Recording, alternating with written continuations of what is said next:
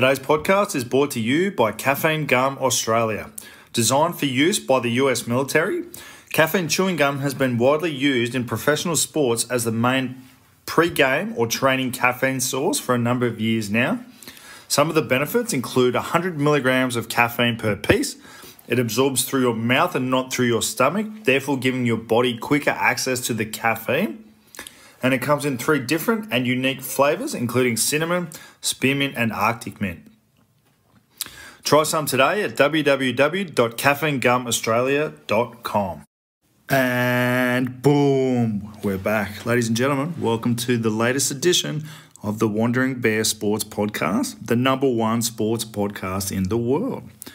Today's very special guest was the Waratahs interim co-head coach for 2021, Mr. Jason Gilmore. Jace was also a former Australian under-20s head coach and an assistant coach at the Queensland Reds. Jason has a huge amount of experience as a coach at all levels of the game, and for me, it was particularly interesting to hear about the lessons that he's learnt from the many challenges the Waratahs went through in 2020-2021. I really enjoyed picking his brain on all aspects of coaching, and it's an absolute must-listen for any young coaches out there. There's some seriously good takeaways from it. So, without further ado, please enjoy this conversation with Mr. Jason Gilmore. Hey, mate, how are you? Good yourself? I'm good. Did you manage to escape Sydney, or you end up getting stuck down here? No, I went back early, mate, and beat it all. So, I was pretty lucky in the end, mate. It was good. That's mate. So you've got a bit of time with family because it's locked down up there as well, isn't it?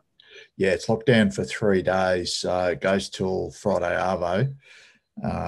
But, mate, just like everywhere, they're just seeing what the cases are like. So, but it's good timing, mate. The girls are on school holidays. So, that'd be nice. Nice. That's good, mate. So what I thought we'd do, obviously there's a fair bit happening in TAR world, but I wanted to actually talk to you about coaching. Yeah. When I was lucky enough to chat to you at the lunch, Todd actually asked me to write down a heap of questions because I thought I was going to get to talk to you and Nick for about 2 hours. Yeah. And then it was only on the day that I found out it was going to be like 40 minutes. So heap of coaching questions, and I thought that would be a good place to go with you, if that's cool. Yeah, that's right, mate. So you happy to just rip in? Yeah, easy, mate. First thing I thought I'd start with is something Todd's asked all our coaches at South at the start of the year, and it's, why do you coach? Yeah, it's a good question. I think, mate, like any kid growing up in Australia when you're younger, you just get a real genuine love of sport in general. So growing up, like whether it was rugby league or cricket, you're that traditional kid growing up where you do a winter sport and a summer sport. And I was like, no different to any other young kid. I just, whether it was a bat or a football or whatever, I just loved being a part of it. So my love of sport was grown from a young age and really encouraged by my family, which I was really lucky with. And then I probably got into it. I always really enjoyed phys ed and that type of stuff. So I studied physical education at uni. I had a younger brother that also played cricket and rugby. So I followed his teams around a little bit, and he's a little bit younger than me. So I think when I was about 17, his cricket coach, when he was in under 10s, just asked me to come along, and I wouldn't say it's an assistant coach or anything like that, but just to help out with the young kids. And mate, I really loved it. It really sparked a fire inside me that I felt I could combine my passion for sport, but also helping, young kids, do what they want to do. And then through uni, I worked as a boarding house tutor at Churchie. And a part of that role is that you had to contribute to the co-curricular program. So they give you a rugby team to coach and a cricket team to coach, and you'd always fill your teams with all the boarders and, rip in and have a really good year. But you're coaching all levels. And back then they put you in the bottom team. So, you coach the 14Fs and third 15 rugby team. And then if you did well, they'd move you forward. And then it just became a real goal of mine to kind of see how high up, whilst I was doing that bordering tutoring, that I could actually coach at Churchie. So I was really lucky to be at my old school that I went to. So I knew a lot of the teachers and a lot of the kids coming through, and it was just a great 4 years that I had. whilst I was studying at university. And then I went into development at a young age. I kind of left uni and I had a job opportunity to go to Queensland Rugby as a development officer. And I thought I'll give that a go for 3 years. And if it doesn't work out, I'll go back to teaching. So I was playing at that stage and working as a development officer in Brisbane. And mate, life was good. I was combining my passion with what I wanted to do. The pay scale of a DO back then wasn't great, but you knew that you're picking up other things with coach education. You're getting accelerated with your learning as you're doing it as well, which I really loved. So even through playing, I'd still keep up my coaching with various teams. And then, mate, I missed out on my level 3 when I was about 28. Warren Rebillid, who's at Suns as well, big was. He was the coach manager at the time, and he was great. He just said, look, mate, you're still playing at the moment, so I can't give you a level 3 when you're taking up the spot of another coach. So I finished up playing at the end of that year and thought, right, well, it's time to push the button on this coaching. It's something that I've always really had a passion for. And the timing was right for me to give it a go. So that's kind of the basis of how I got into it. Do you think a lot of coaches go into coaching after playing and, barring few exceptions at the top level, a lot seem to start at the top level rather than start at the very bottom of the grassroots and work their way up.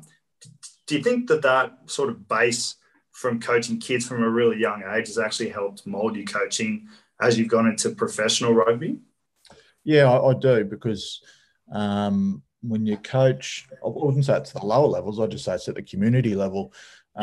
You're not afforded all the resources and support that you've got at a professional level. So, I remember David Hannum, who's the Red CEO, we got given the East Colts 1 team together, and mate, I think we had 2 teams, bottom of the table the year before, uncontested scrums. We didn't have enough props, and that's what we were given. And we didn't have any budget. We didn't have any resources to recruit good players to. It was just on the basis of our connections and our networks and who we knew and how we could recruit and that type of thing. And I look back at that stuff now, being able to coach at East for a few years and then go to South. I was lucky enough to coach with Dan McKellar there. I wouldn't change a thing. I thought it gave me a really good basis. 1, on coaching with no resources. And 2, coaching amateur players where they're basically training from November and they finish in September. So it's a long stint. It's a 10-month haul in club football, as everyone knows. And to keep people motivated and together, and, you work through injuries, and guys have got different stuff going on off the field with families and work and all that type of stuff.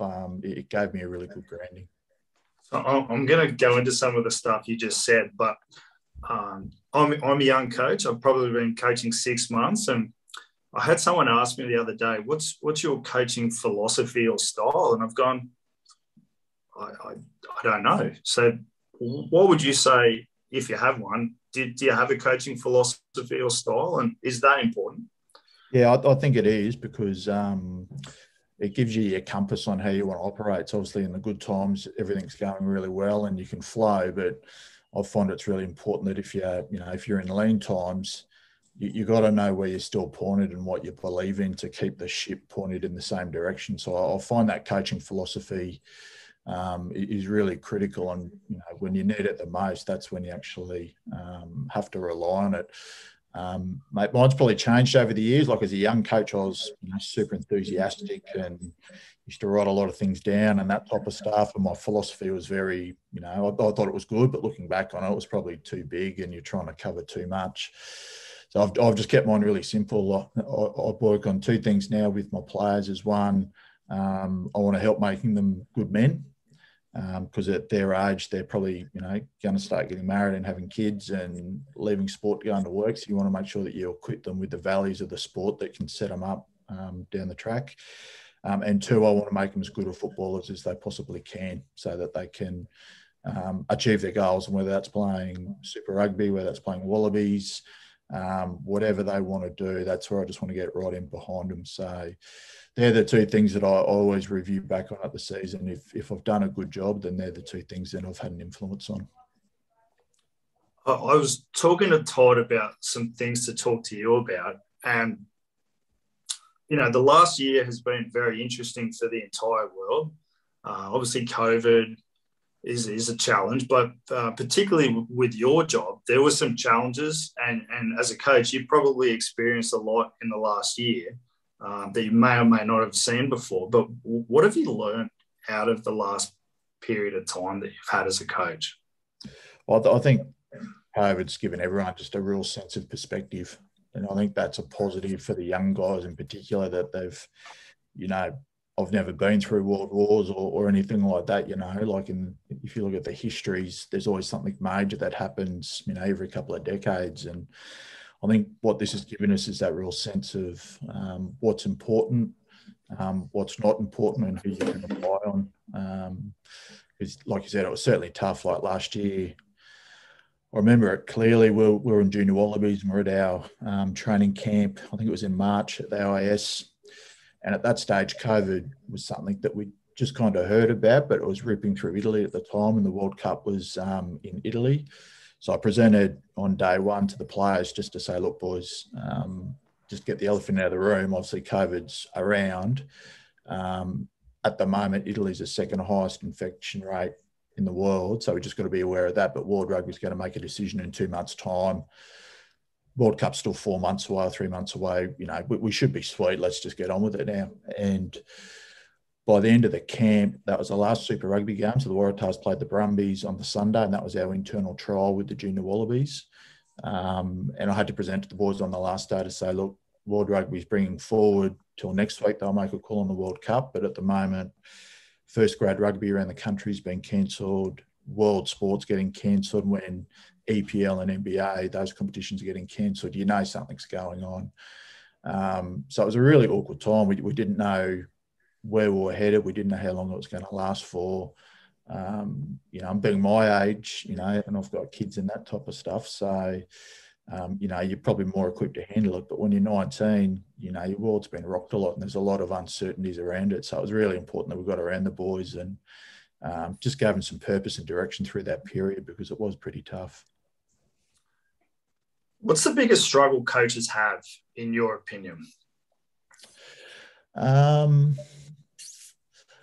think there's probably a couple. I think if a program's not going to be successful, I think that the curse of injury is always a really tough one.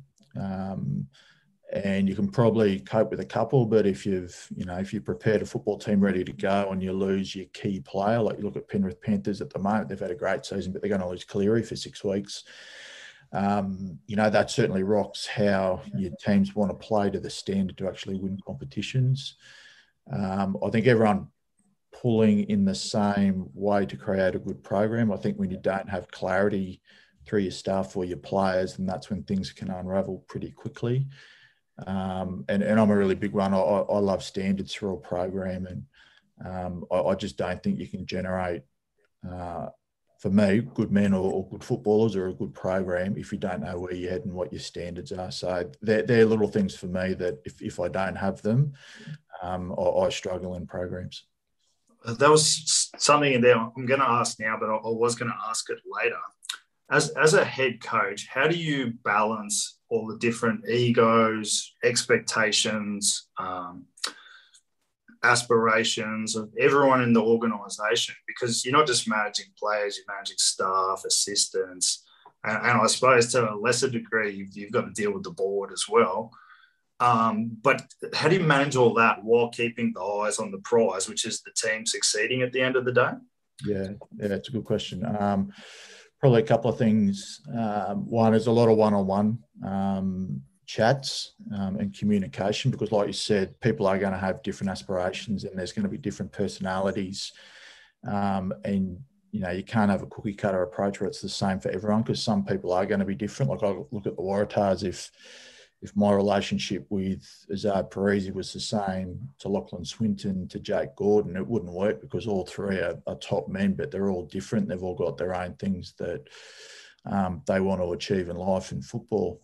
So I think you've got to get to know your people well, one-on-one, so you can help guide them. But then when you put the puzzle together, That the sum of the individual is then the collective. So you've got to make sure that the individuals are right, they've got clarity, they know their role, they've got the skill set to do it, and they've got the energy to bring it to the table. So then when you put the pieces of the puzzle together, they actually match up. So then you're in sync with your program, because it probably only takes one or two people not to be in sync, and things can unravel pretty quickly. So that's where I find that one-on-one communication and making sure that, you know, you've got a good temperature check on what your group's doing.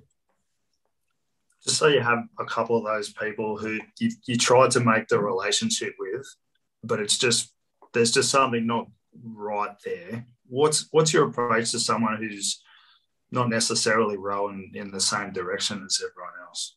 Yeah, I think, one, you just got to be honest with them. It shouldn't be a surprise once you give them the final ultimatum or whatever.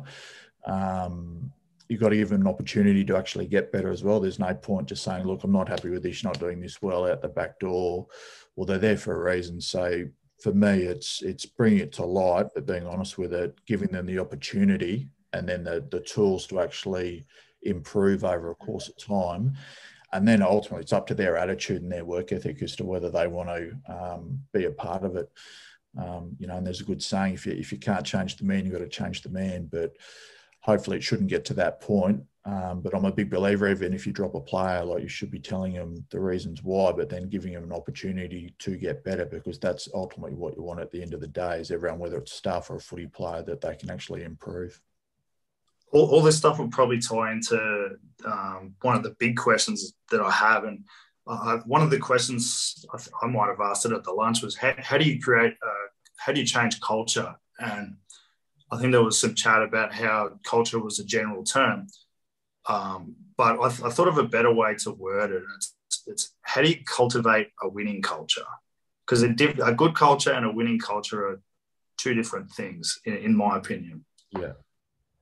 What's your thoughts? I think number one is you can't rush it, and it can't be non-organic. You can't force a culture upon a group, because ultimately, like I said at the luncheon, that the sum of the actions over a period of time, to me, is what your culture is. It's what you do every day and day to day. It's not sitting in a classroom on day one and going, right, what are our three buzzwords, when you probably don't even know what your teammate is going to be like under pressure, or in the good times, or, you know, when you have a social function together, how they act and that type of thing. So I think number one, you've got to be really clear as a head coach on what your time frame is and what the actions are to actually develop the culture that you're looking for. But also, you've got to have winners. If you want a winning culture on your staff, you've got to have people that are energetic, hungry to win, willing to learn, willing to move the ship forward. And it's no different to your playing group. And that comes down to competitiveness. It's an example I use, that 2019 year with the 20s. Michael McDonald, who was a young halfback at that stage from Western Australia, he'd just been going through the system in Perth, doing really well, but hadn't made a national side or anything like that. And on day one in Canberra, Macca didn't know anyone else outside of Perth. He just said to the boys, if we want to be world champs, we've got to train like world champions. Like, our standards have to be so high. And when you get guys with that deep understanding of what it takes, then that's when the fire gets lit within the group and you're up and running. And that's what I mean. You can't force culture or that competitiveness onto people. It's got to be something that's inside of them. Can you create it? Like, just say you have a guy who's you know, a solid trainer, nothing special. He's a competitor, but he's not like that, you know, like that guy who's a winner, an out-and-out winner. Can you, as a coach, help to mold that person into a winner, or is it something that they've just got to have in them? I think it's an inherent trait. It's behavioural. I think you can help them be aware of competitiveness and being a winner, but you know, to me, that the great players, it's just inbuilt into them. You can just see it. Like Lachlan Swinton is a winner. You know, he'll do anything he can to be the best that he can be, and I can't force that into him. That's just how he's built. But I think it's also not confusing. There's going to be guys in your teams that I just call soldiers. They're just the guys that they might be a second rower. They might be a back rower that sits on the bench. They might be just a hardworking centre. but they're just guys that do their job, and they don't have to say a lot of words and they don't have to be outspoken, but they're still winners. And I look at a guy like, Tommy Staniforth last year. Stanners was behind Ned and Simo, but whenever he got his opportunity, Stanners just did his job. He was unreal at set piece. He won his contact points. He trained his ass off. Wasn't a big talker, but he was just so competitive. But he knew his place in the football team. So I think those style of players are really critical to a winning culture as well. Mentors. How important are mentors for coaches, for players, just in life in general? Yeah, I think they're really important if they're genuine. I think sometimes the mentor, it's a bit like culture, that can get thrown around a little bit too easily. And again, it's got to be organic. I look back at mine. Mine have probably changed over the years as you get a little bit older. Like when I came out of school into senior footy at East, my first coach was a guy called Gary Jessamine, and I was good mates with his brother. But Gary was a Scottish guy, and he just had such a passion for football, and he put so much belief in me and his football team. He just made me feel bulletproof. And it's something that I reflect back on now with my own coaching. The difference that Gary made and me just as a Colts player was huge, and I still speak to him to this day. Going into grade, a guy called Johnny Bremner who passed away. Johnny was just ahead of his time. He was an educator, teacher at one of the colleges in Brisbane. Really good teacher of men, knew his football back to front, very quiet. But when he spoke, you listened to him. And he was a guy that I played a couple of years under JB, and again, probably someone from a tactical point of view. His understanding of the game was second to none, and I took a lot off him. And then probably getting a bit older, Tony McGahn, who I played with at East, and then Dumper turned around and coached us the following year. Just a real hard taskmaster, work ethic second to none, knew exactly where he was headed. Obviously, good success with Munster and coached with the Wallabies and Melbourne Rebels and all that type of stuff. So Dumper's a guy, he's a good mate of mine, but he's a guy that I'll still send stuff through to, or he's willing to share his stuff back with me, and he'll be someone I'll always use. And even this year, he was sending texts through the season and just keeping in touch just in the background, which was really important.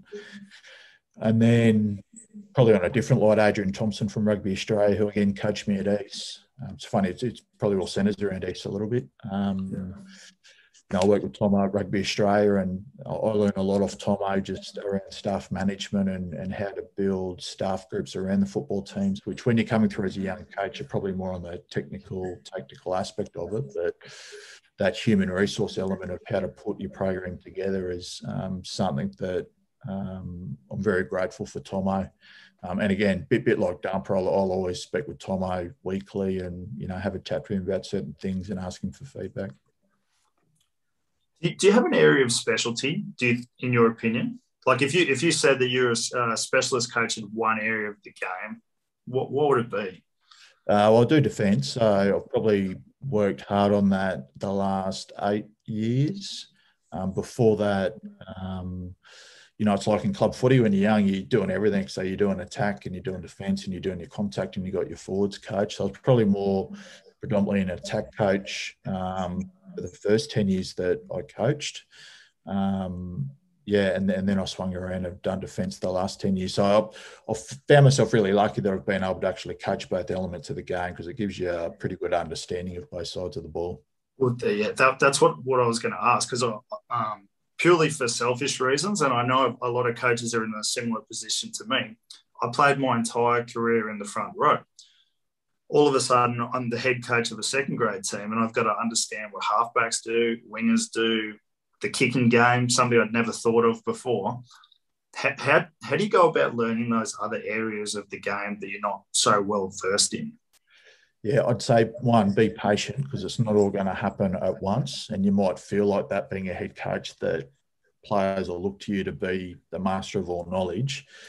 And just use the resources around you. Like, if it's backs play, we've also got Laudo at Southays, who's probably one of the best backs coaches in the country.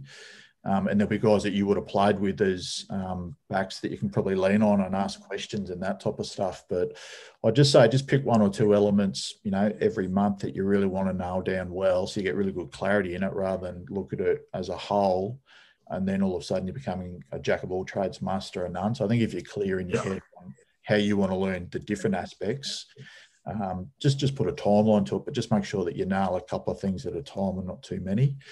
And that's what I get back down to before. Coaching club football, like how great is it? Like you being a front rower, you've got the opportunity now in club footy that, you know, you've got the time and you've got the resources behind you, but you've actually got to learn the different parts of the game. And that's why I see club football is so beneficial. I was going to ask you about that. So what it's done for me, I wasn't getting bored with rugby, but the jumping into coaching and having to learn, you know, where halfback stand and defence, the different positions in the back line, it's kind of opened the game up to me again and made it really, really interesting. But as a coach, what's the difference between professional coaching and that club sort of semi-professional level? I'll go the other way. I think what doesn't change is what wins games of football. I don't think it matters what level it is that go forward, support, continuity, those elements of the game that you're brought up on, they're so important at every level. So I think one is not to confuse that. But two, the expectation is, to me, what the difference is. Club football, you're coaching guys that are probably working full time. You're probably working a job yourself as a coach. Rugby's that thing that you do on the side, still passionate about, whereas at the professional level, it's people's careers. You know, and as we've seen this year with Pens, if results don't go your way, then that's your job. So I think the pressure and expectation of what comes along with professional football is certainly the thing for me that is a lot different to club football. And it's probably realistic because there's still pressure at club football. Like there's still, you know, at the Southern Districts lunch with the presentation, you know, the club wants to move into from being competitive to winning, you know, which is great because it sets standards with wherever you're going. But I just think that the public and the media and how open you are to everyone around the country with what you're doing as your job, that to me is probably the difference.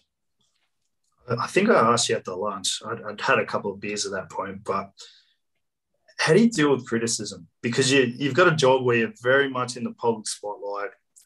You know, the Tars are very much a developing team. How do you deal with that side of it? Yeah, it probably gets back to your mentors. That's where, you know, speaking with Tomo and Dumper through the season, you know, it's just words of encouragement from them that, you know, keep you going and know that you're on the right track, which I think is important. But there's a good quote through the year that you wouldn't take advice off someone that you wouldn't listen to their criticism. And I thought that was really good because obviously we're copping a hiding from all different elements. And at the end of the day, when you look at the people that are actually offering those opinions, they don't even have knowledge on the game, half of them anyway. Like I'd far prefer, like the other day at Southern Districts, meeting good rugby men who know football, have a chat about the Waratahs over a beer. Like to me, I get more out of that and respect those people because they're genuine rugby men that you're talking to. Whereas, you know, the people on social media and, you know, what comes through the media at times, you know, they're just so far off the mark on what they're putting as fact, but you can't rebut it because then it looks like you're making excuses. So to me, that's probably the most difficult. Well, I think it's kind of interesting with the media because this is just how I see it, but they almost look at what negative thing we can write, whereas the rugby public, like the Shute Shield, just want the Waratahs to go well. So if it's criticism, it's a criticism out of caring, if that makes sense. And I feel like that'd be a little easier to deal with than let's find something negative to say and just go after people.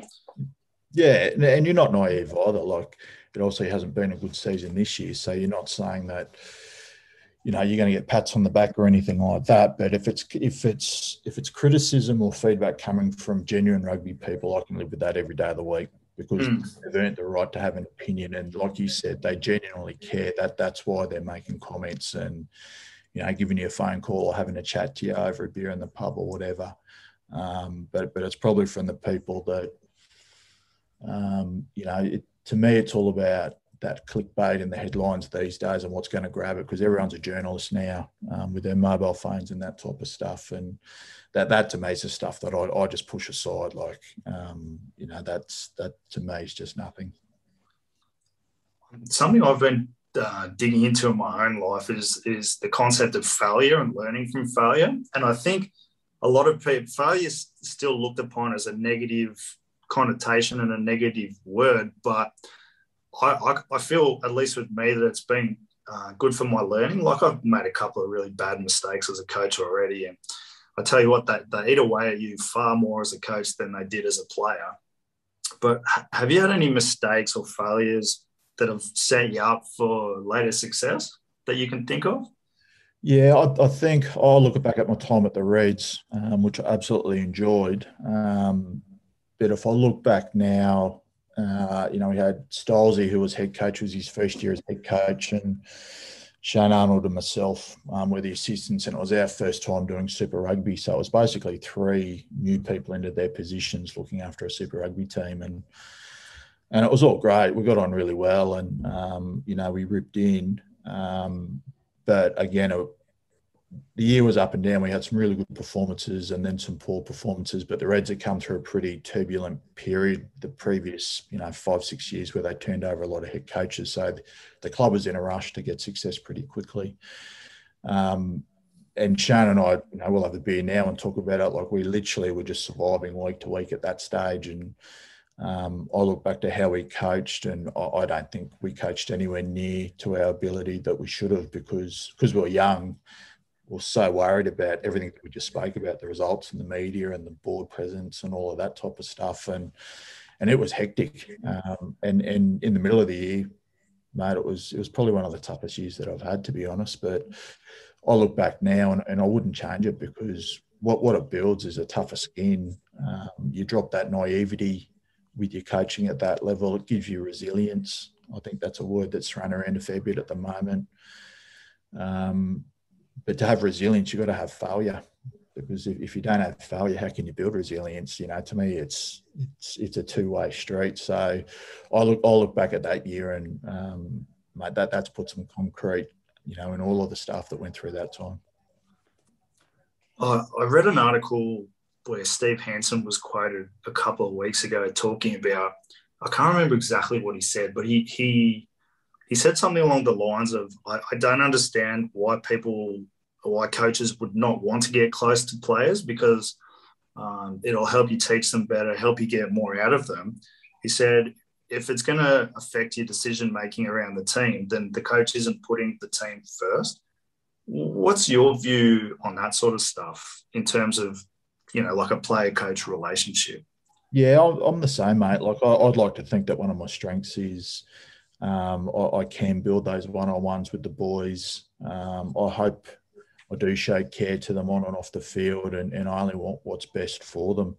I think as long as you're honest with them, if you get too close to them and you're telling them bullshit, they'll smell it from a mile away. So I think as long as you're honest with them, I think it makes those tougher conversations just that little bit easier. They're still going to be hard, but if you've been honest with them the whole way, they might blow up, but hopefully when they wake up the next morning, and you do too, that it's a little bit easier because you have been honest with them, but they know that you only want what's best for them and the football team. So, do you do any personal development? Yeah, I do. It's tougher through the season because it's obviously pretty hectic. Probably informal, formal, a lot of different ways. Like, I love reading. I love reading books on coaches and players. I crunch out autobiographies like they're going everywhere. So I really enjoy reading and researching, and then just building up connections with different clubs and that type of stuff, where you can go and spend time at different clubs. I've been lucky enough to do the Storm a couple of times. I went out to the Panthers with Wits just before Christmas, and we caught up with Cameron Ciraldo out there and just spent the day with those guys. And, you might only pick up one or two things or consolidate something that you're thinking, and you've had a massive win already. But I think if you can keep those connections going, that's where the beauty of that professional development comes from. And then you can, you always do your coaching courses and your short courses on leadership and communication, because you're always trying to get better. Can you throw any books at me that you'd recommend? Mate, I read a really good one, probably from a coaching point of view, Paul Roos, who's the old Swans coach, and then went to the Denver. Yeah, I found his book Really intriguing from a coaching perspective because he went through how he applied for positions and how he found the different clubs and how he created all of his coaching philosophy and that type of thing, which was good. And I've just finished one by Tim Grover, who talks about resilience. And he's a guy that is originally a strength and conditioning coach, but now he's more a mindset coach. But he's worked with, Michael Jordan, Kobe Bryant and those guys. And he just talks about how to motivate those guys who are at the elite level, which are the ones that really do need challenging. But as a coach, they're probably the hardest ones to actually challenge. What was it like spending some time with the Storm? Did you get to talk to Craig Bellamy or watch any of the stuff that he was doing? Yeah, just as a club, mate, they were so impressive. Dan McKellar and I went down there for our first trip, and as soon as we landed, like Frank Panisi took us straight out to lunch, bought us lunch, explained the week, what we wanted to get out of it, opened the whole club up. Access to training, team meetings. It was actually the week before the salary cap scandal broke, so it was a bit of a time. Yeah. So we went along to the game, and they take you into the dressing sheds, and then they invited us into the private function at the end of the game, which was just for players and families. So, mate, just as a club, they were so impressive, just how they welcomed you in, because it can be a little bit awkward sometimes when you go to visit clubs. You kind of feel like you get in the way and that type of thing. Yeah. And went to the Rabbitohs as well. Anthony Seibold, who I met through a mutual friend, and the second trip at the Storm was through Siebes. So I've kept in contact with Siebes a fair bit the last 4 years. And they were the same. Like, we rocked up. They've presented us with South Sydney Rabbitohs kit. They've done a presentation on myself and Thorny, and Thorny had a few more highlights than me. But they just made you feel so welcoming. You could just see the standards in the club on how they acted as a family, but there was just no bullshit about them. They just got into their work and they knew where they were headed. So they were excellent trips, mate. Look, I loved them. I got so much out of them. I spent a couple of weeks at the Rebels in 2018 as a player, and they were training at the same facility that the Storm were training at. So I would hang around after training and watch the Storm train, and mate, the intensity, the physicality, the speed that they train at, it was just, a whole another level. Yeah. The standards there, mate, are unreal, aren't they? They're just so good. It's no surprise that they have been the most successful league. Like, even just watching them a couple of times, you're going, mate, this is full on. Like, I have no idea how other league teams train, but you can just kind of tell that something's good. Yeah. If that makes sense. Yeah. What's a week in your life like? Just the practical realities of being a professional coach. Maybe not at the moment. Let's go during a busy time. Yeah. I'll probably go from game day forward, because that's the easiest part. So game day,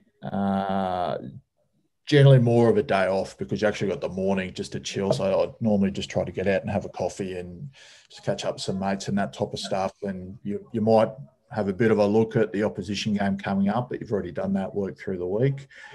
And then Wits and I normally like to get to work mid-afternoon, so we can just put the Shoot Shield on and watch one of the games in the afternoon and just get ready for the game.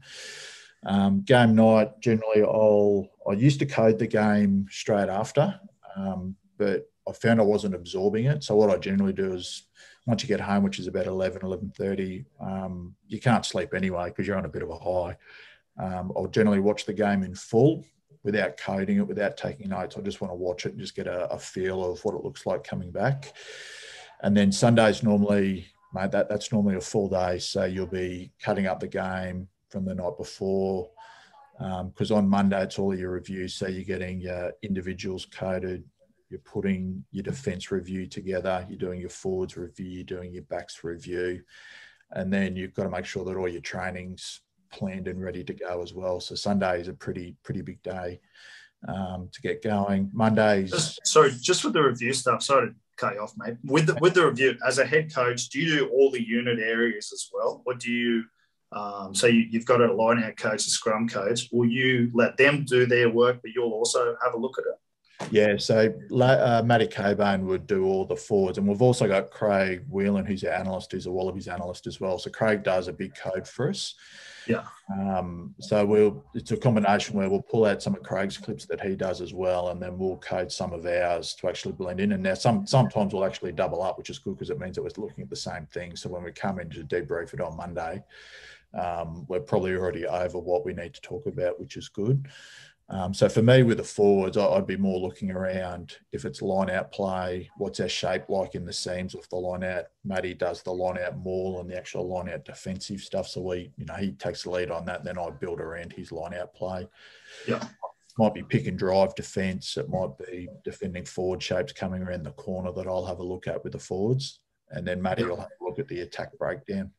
Okay, yeah, that makes sense. Sorry. And then on the Monday, mate, that's just recovery and then a bit of a spark up in the afternoon. So it's a lot of meetings in the morning, individuals, team unit. We'll have a look at the week of training, sit down with our performance staff to make sure that, we'll look at our loadings and what we're doing are bang on and we're ready to go for the week with footy. And then in the afternoon, we'll just have a bit of a light run through of some key plays that we want to run for that week on the Saturday. But because they're played on the previous Saturday, that Monday is generally pretty light. And then we'll get training in the afternoon. So you'll cut up some of the training from that day. We've got a Huddle account that we put some clips onto Huddle for the boys to check that night going into tomorrow. And then Monday night, you're just getting ready for training again. So just making sure that all your sessions are ready to go, because Tuesday's your really big day. And generally Tuesdays will be a double day. It'll be units in the morning, team in the afternoon, but you'll have meetings prior to each of those sessions. Yeah. Again, pick up the video that afternoon and spend that night just going through training again, just picking up anything that we need to tidy up or give the boys a pat on the back for something good. Wednesday's generally our weekend, so that's our down day, so that's non-training. So we'll generally come into the office to look at the following week's opposition game. So we try to be a week ahead of what we're doing.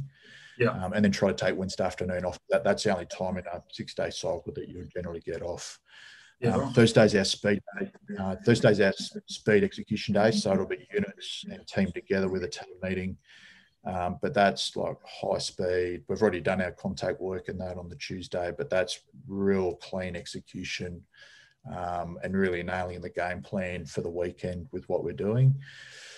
And then Thursday afternoons, generally, when we'll sit down as a coaching group to have a really good look at the opposition, and that's where Craig will present key statistics and key plays, attack and defence, and then we'll take that away and then start to build that game plan for the following week. Friday is really good. It's, mid-morning we'll have a barbie together and have a captain's run, which Jake will lead. The boys will do a bit of skill just to tick off at the back end of training, and then the boys are done by lunchtime on a Friday. And again, then we'll sit down with the athletic performance team. We'll meet for about an hour and a half on the Friday, and we just review injury status, our loadings, how we're going in the gym, any welfare issues, and then we'll preview the upcoming week. So that way we're all squared away when we walk away on a Friday. And then we hit game day on Saturday, mate, and then we just repeat it. Okay, that's very, very full on. How do you switch off from that? Just making sure that when you do have your downtime that you actually do get away from it, because, that's a footy part of it. But through that week, you've still got your media duties, meetings with the media, our media coordinator, chatting with the CEO, chatting with our player welfare manager, commercial team. Like there's still recruitment. There's still a lot that still fills in that week outside of that. So it's a pretty hectic week, but mate, two things. I love the beach and love having a coffee. So I generally get down to Maroubra and just chill out or go for a swim and just take some time off and just completely switch off from footy. And I love my rugby league. So I make sure that I've got my sports bet ready to go on a Friday night. Got a pizza ready, and I just get away from footy. So I make sure that I've got, really good downtime when I do have it.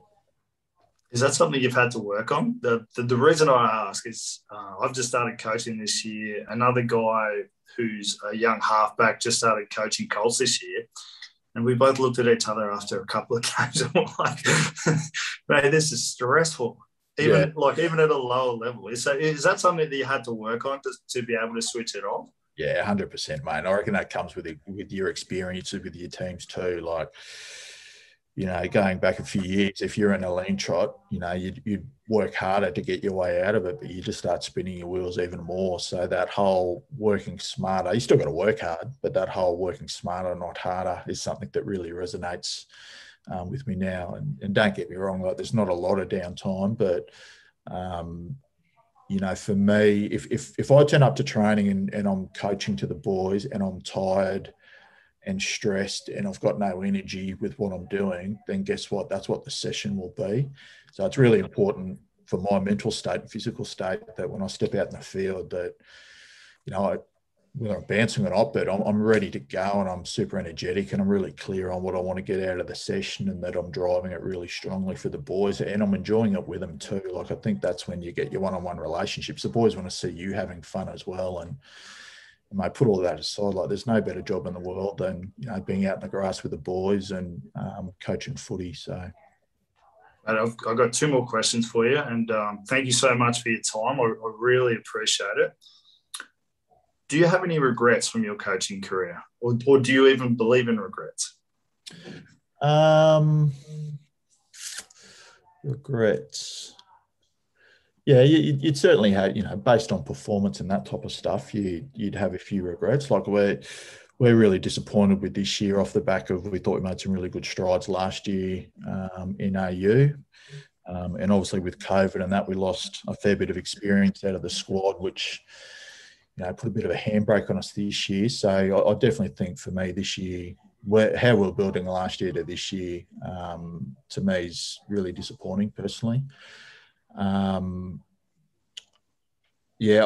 say disappointments in coaching previously, I wouldn't see them as a regret. I'd see them more learning and shaping me as a footy coach. So when I talk about the Reds, I'd never see the Reds as a regret of that year that we went through, because it's just given me so much as a man and a person. So I definitely, in the time, I'd probably say, yeah, it was a regret, but with a bit of time between it, you actually go, shit, I really needed that year in my coaching to experience something like that to give me a good basis. So no regrets, more just learning experiences and things like that. That's a cool one. And I think maturing with it too, Dunk. Like when you're in the moment of it, you sometimes you can go, geez, how are we going to get out of this? Or this is super tough. And, when the good times are good, they're unbelievable. You want to keep them going.